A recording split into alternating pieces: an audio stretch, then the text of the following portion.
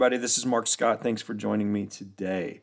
Our fifth episode of the Closer Than You Think podcast on Substack continues our 10-part series on the book called You Don't Have to Do That. In this episode, we consider how spiritual growth really happens and whether our typical church programs of discipleship help or hinder that growth. Join us as we examine Chapter 4 of the book, and Chapter 4 is entitled Class Dismissed. Now, Chapter 4 is really the least sexy, least sensational of the chapters in a way. It deals with discipleship programs, church education. But I really think it's the most important in one sense. The reality of how spiritual growth happens underlies all of these other topics that I address in the book, because we've essentially built a system to fabricate spiritual growth, to mimic it, if you will, based on these other pieces that I address in the book. So there's a whole chapter on church and church structure, about the Bible and how we teach it, church leadership or clergy, pastors, whatever you want to call that, the idea of tithing or giving, church finance, that whole aspect. And these elaborate discipleship programs, which I address in this chapter, all of these things, and that includes children's ministry, youth ministry, Sunday school, and so on, all of these things have been created and designed to produce, at least as we say, the main objective of growing closer to God, or discipleship, or spiritual growth. So this is the crux of the matter.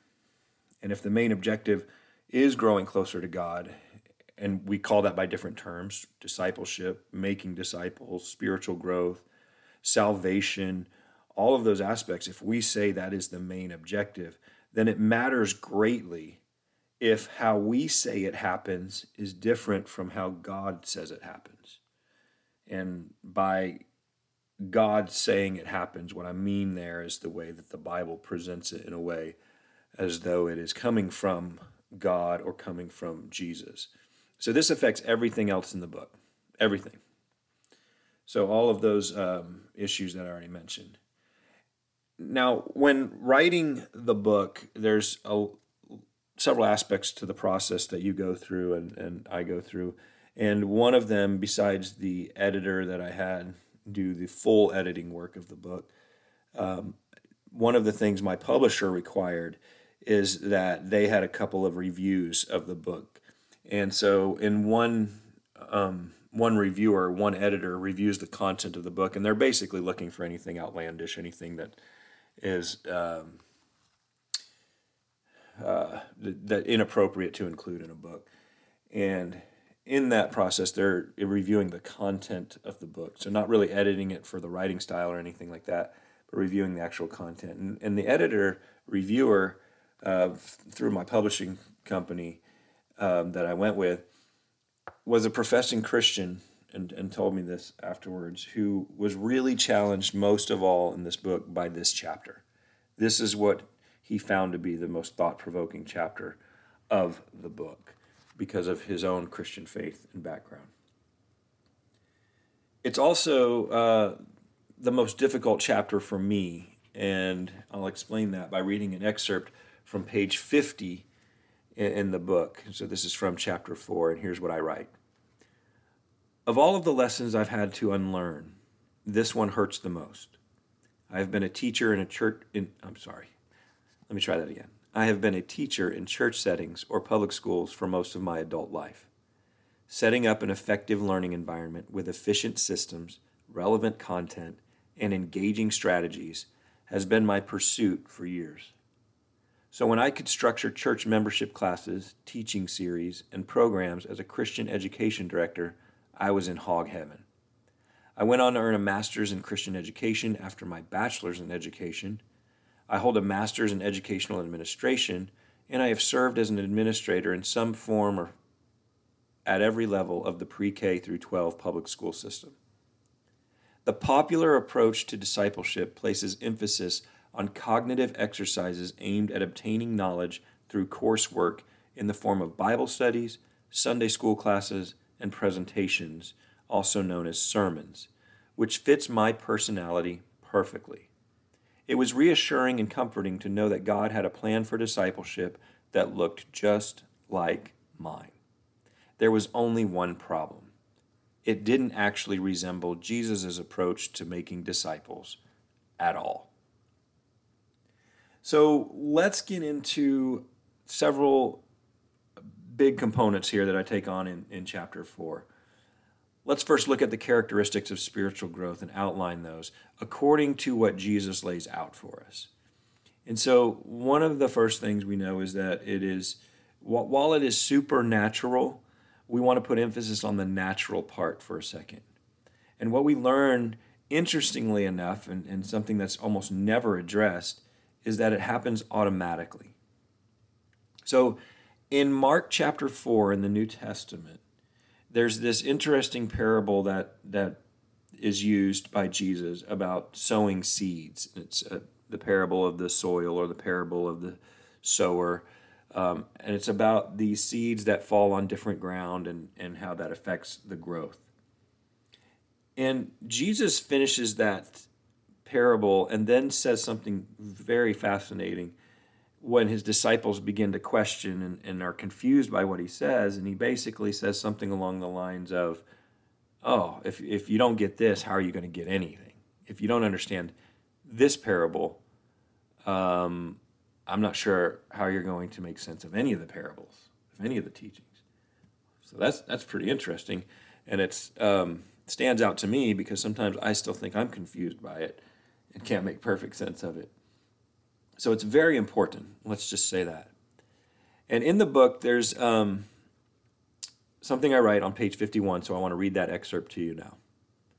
It says, if we continue in this chapter in Mark's Gospel and move on to verses 26 through 33, Jesus teaches what the kingdom of God is like. He says, quote, "A man scatters seed on the ground. Night and day, whether he sleeps or gets up, the seed sprouts and grows, though he does not know how. All by itself, the soil produces grain, first the stalk, then the head, then the full kernel in the head." End quote. Jesus is telling his listeners how growth happens in the kingdom of God. The phrase all by itself in this passage is translated from the Greek word that gives us our word automatic. That's right. Jesus says the growth occurs automatically because of what is in the seed itself. And the person sowing the seed or spreading the message has no idea why or how the growth happens. This is already kind of contrary to everything we do because we set up an entire spiritual growth system, process, program because we think we know how it can happen and we think we can direct how it can happen. This is what I did. I'll speak for myself. Big time, this is what I was all about. Now, Jesus talks about seeds often, and one of the takeaways from his lessons is that seeds seem to have everything they need inside of them from the beginning to become what they will become. So sunflower seeds don't become tomato plants, for example, because that's not what's in the seed from the beginning. The processes for growing the crops, bringing the seeds to fruition, now that includes sunlight, it includes rain, time, all of these natural processes. And what we discover as we go through this New Testament imagery is that we can fool ourselves into thinking we are the ones in control of the growth when we actually have very little to do with it. There is a somewhat humorous take on this if you look at they used to have these an old series called Frog and Toad. And there's a Frog and Toad episode called The Garden, and it's just a few minutes long. And I'm going to include a link in the episode notes to it that you can find on YouTube. It's about 4 minutes long, and really you can skip the whole first minute because that's just the introduction. And it shows this idea of how sometimes we think it takes certain things to grow plants and grow crops, and in reality, it takes other processes, and we can fool ourselves into thinking that we did all of the work to make it happen, when really a lot of the natural processes had to take place. Now, don't get me wrong. Somebody said this to me recently about gardening is hard work. It is hard work, but I think you'll get the context of what it means in the video and what I'm talking about here. Continuing on this theme of natural growth and how it really happens, we have John 15, which is a pivotal and profound chapter in the New Testament. In John 15, it's about the vine and branches. And what I do in the book is I take John 15 and basically break it down and show two columns to illustrate what God does versus what we do. And what we discover is that God's role is very active. He speaks, he gives, he loves, he chooses. All of the verbs, all of the action is coming from him. Our role in the process is very passive. We are made clean. We are changed based on what he calls us, all while simply remaining in him. So I encourage you to check that out in the book, the table that's there on page 52. And it really takes us back to the opening quote that I opened the chapter with is from Devern Fromke, and I want to read that quote to you now. He says this: "Love always makes it as easy as it can. God is love, and he has made humanity as easy as he can. If life is not easy for us, it is because we are not quite right yet. And the easiest possible function a person can conceive of is the function of receptivity. You just receive what is poured on you. You just take it. Nothing else. If you look at nature, you see that a tree does not produce one leaf by activity. Vegetation receives. It has sunlight and moisture poured on it. What it receives, it uses, but activity is only a product of receptivity. Thus did I begin to learn the basic secret of life." One of my favorite shows is on Saturdays. It's called College Game Day, and it breaks down college football. They have one for basketball season 2, which is also phenomenal.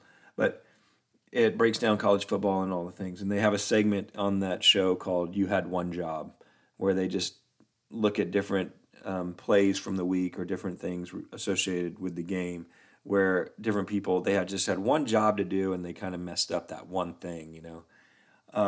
And I think that is what I think of when I think of what we've done with Christianity.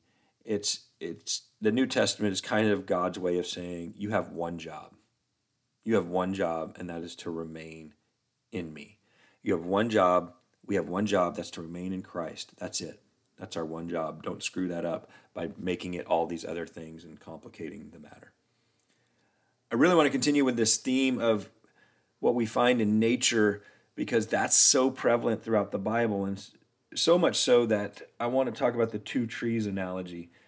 And what we find in Genesis is that there's two trees right at the beginning, okay? There's the tree of life and then the tree of knowledge of good and evil. And we start in Genesis, and it's an illustration that works really well, whether you want to take Genesis literally or figuratively. The meaning is still very powerful. So one tree is about knowing good and evil. It drives us to categorize everything as good or bad, and it puts us on this religious treadmill that never stops us, because we're always trying to do more good than bad, more of the right Christian stuff than the wrong, sinful, cause you go to hell stuff, right? And that's how people start living when they're associated with that tree. The other tree is just there for us to enjoy and receive life from. And you go all the way through to the end, and in the end, Revelation 22, only one of those trees remains. And this image of two distinct trees representing two distinct paths to God bookend our scriptures in Christianity for a reason. And we should never lose sight of this message, which makes up both the beginning and the end of our Christian history. Both here and now, and also for eternity. One more characteristic of spiritual growth, as it is outlined. Spiritual growth is spiritual, to state the obvious, but it's the obvious that we ignore sometimes. Spiritual, okay? And now this part goes out of order from the way I address it in the book, this section of the chapter. The section of this chapter on the nature of the gospel and recognizing why it is described as foolishness, and essentially understanding that it's undiscernible to the normal person because it is nonsense without enlightenment and revelation from the Spirit of God. So understanding that the gospel itself is Spirit-led, Spirit-revealed, spiritual in that sense. It is not simply a human condition. This is why the religious leaders of the day were the last ones to figure out God's true message and accept the gospel. Nothing Jesus did made sense from their point of view, nor should it have. Those people who were sensitive to the Spirit received the new revelation. They are the ones who accepted the gospel. They are the ones that repented, which is just a fancy high-dollar word for change their mind, and they literally thought differently as a result. So all of that unpacks how spiritual growth really happens, okay, and what it really looks like. And it is a process that is directed and led by God. Now, in the book, I talk about our discipleship programs, how we make disciples. And we have imitated the education plan that we see outside of the church. And we've made our spiritual growth look like academic growth, academic progress. It has all become about knowing more information. And you can read the book for more details of this as I unpack that more. But the effect of all of that is that we have the result of our spiritual growth and discipleship programs is that we have this hierarchy that is really antithetical to true spiritual growth, because what we've ended up with is this belief that there are ranks of knowledge and mastery and expertise within Christianity. And so most churchgoers really believe that pastors, for example, know the Bible better than they do, and that trained evangelists are better at leading people to Christ than they are, and that Sunday school teachers or children's church leaders or youth pastors are best equipped to guide the next generation in issues of faith. We've bought into the idea, a frighteningly false one, that these people are learning to be better Christians than all the rest of us. And because we've set up our programs the way we have, and that we have colleges and seminaries and all of this, and it's even in my bio that I have a master's degree in Christian education, that it's not just about knowing more, but these people actually can access God better in a way, or have to translate God for the rest of us. And we see it in simple things like prayer, only believing that certain people are capable of praying to God, especially in public places. That's the result, that's the effect that we've had over the years from the way we've approached things. And then I juxtapose that, contrast that with God's method of making disciples. So what do we see in Scripture from the way he did it? Well, Jesus made disciples by spending time with them, living life daily. Now, this in and of itself was not anything extraordinarily exceptional, because that's what rabbis did. And there were groups that would follow a certain rabbi and live life with them. The whole process, though, is very raw, because it's happening and unfolding in real time. It's real, it's relational. And the other thing that we find in how it transfers over to the Christian way of doing things is it's wildly reproducible. Aspects of it were things anybody could do as they relate to others within their families, their households, their, I'll use the word networks of communities. And this is how it was possible for disciples to make disciples. Fascinating thing about this is the more we learn about the brain now in the recent decades, is that it aligns perfectly with brain science, and it values the whole person and what we know about ourselves as humans, as integrated beings. I call it spiritual growth. That's the word I keep using as I'm talking about this, but really it's an integration of spiritual and physical and intellectual and emotional and social dimensions of our being. It's really all of our growth because all of those things are intertwined together. The more we learn about the brain and what it gives attention to, its priority for survival, relevance, novelty, all of these things, the more we know some of our typical traditional education approaches are ridiculously ineffective when it comes to just simply learning. And so that intellectual combines with the spiritual and emotional piece because the brain kind of brings all of those things together.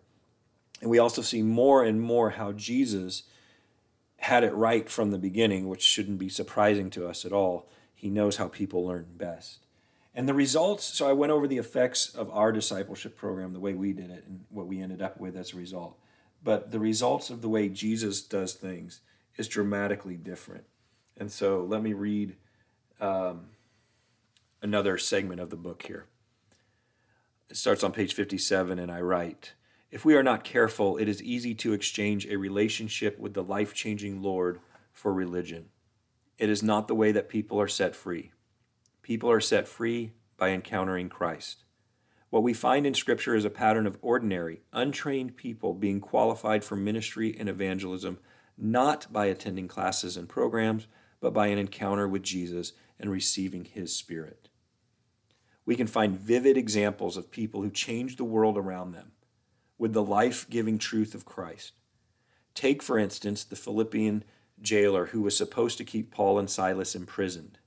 Levi, the tax collector, who was hated by many. A severely tormented, demon-possessed man that no one could ever restrain. And the Samaritan woman at the well.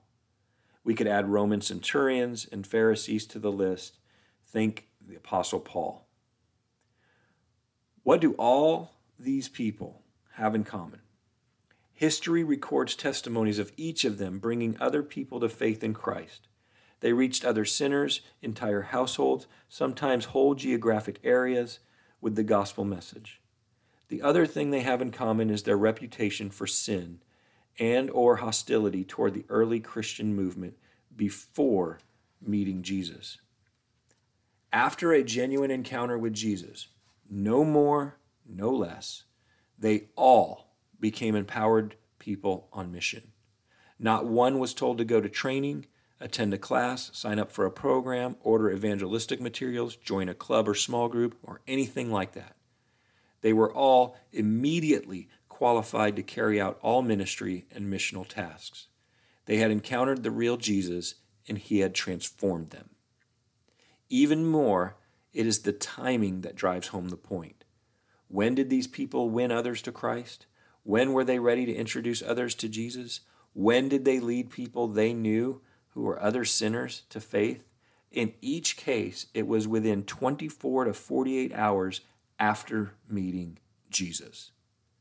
No 6-month growing in the Lord course, no 4-year ministerial course of study, no ordination process, no seminary, no Bible college, no membership class. Nothing but Jesus. That's the result you have of doing discipleship God's way on God's terms. Now, there's more in the chapter that I address and talk about. I have a section in there about the Apostle Paul, how he launches his ministry without any approval from church authorities. I make a case for simplicity. It closes with a story about my daughter's clay project. And to wrap it up, one of the statements I make is that the aim is to keep everything as easily reproducible as possible by as many people as possible, regardless of age, formal education, training, etc. And I will end this podcast episode, and as I end the chapter with an excerpt from the Message, 2 Corinthians chapter 4, verses 7 through 8, and it's found on page 64, and it says this: "If you only look at us, you might well miss the brightness. We carry this precious message around in the unadorned clay pots of our ordinary lives. That's to prevent anyone from confusing God's incomparable power with us. And I'm afraid that what we have done so much with the way we've set up discipleship and education and spiritual growth programs is we've confused God's power with ourselves. We've thought a little more highly of ourselves than we ought." If you'd like to explore any of these topics in greater depth, then you can leave a comment on any of the episodes. If you want to learn anything more about simple church practices, you can visit a website which is linked in the episode notes called Grace in Motion. If you're interested in supporting the work that's done here on Substack, then you can subscribe and share the Substack. Also, if you want to support or find out more about the book, you can go to Amazon and find out all the ways to purchase it there. Things are linked in the episode notes there as well. You can also post a review of the book as well. But more than anything else, use whatever knowledge, inspiration, or resources you might find in any of this content to help others around you realize God is for them. Thank you so much, and have a great day.